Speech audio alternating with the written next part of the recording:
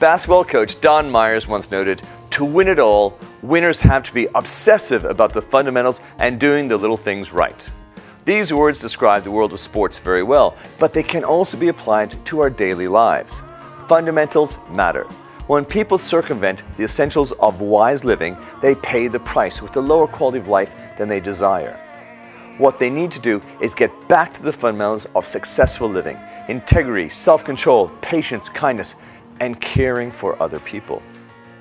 Basketball great Michael Jordan once said, "Fundamentals down and the level of everything you do will rise." To achieve your success, focus on the fundamentals. I'm David Brett Williams, and this is Mentoring in a Minute.